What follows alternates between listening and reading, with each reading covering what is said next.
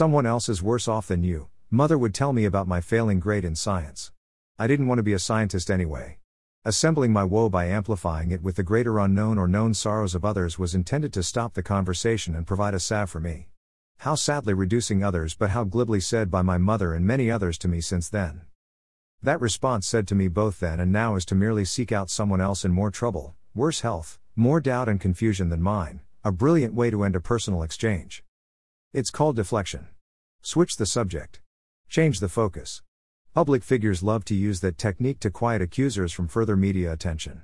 Mothers may use it because she's washing the dishes and doesn't want to engage a 9-year-old. So deflect away. Hence, my new homework from both mother and others?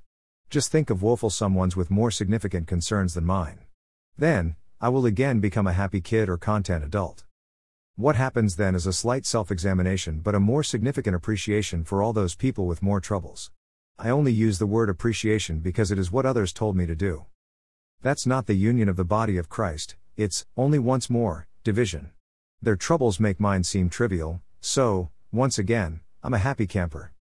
We do the same between two people sharing. In essence, the implied statement is that my cancer is more serious than yours. Cancer talk now becomes a sporting event, who's gonna win or lose? May we never lose the ability to hear each other and to listen with our hearts. Just imagine a conversation when a friend tells you about a personal affliction. Unless asked, you add nothing about yourself to the conversation.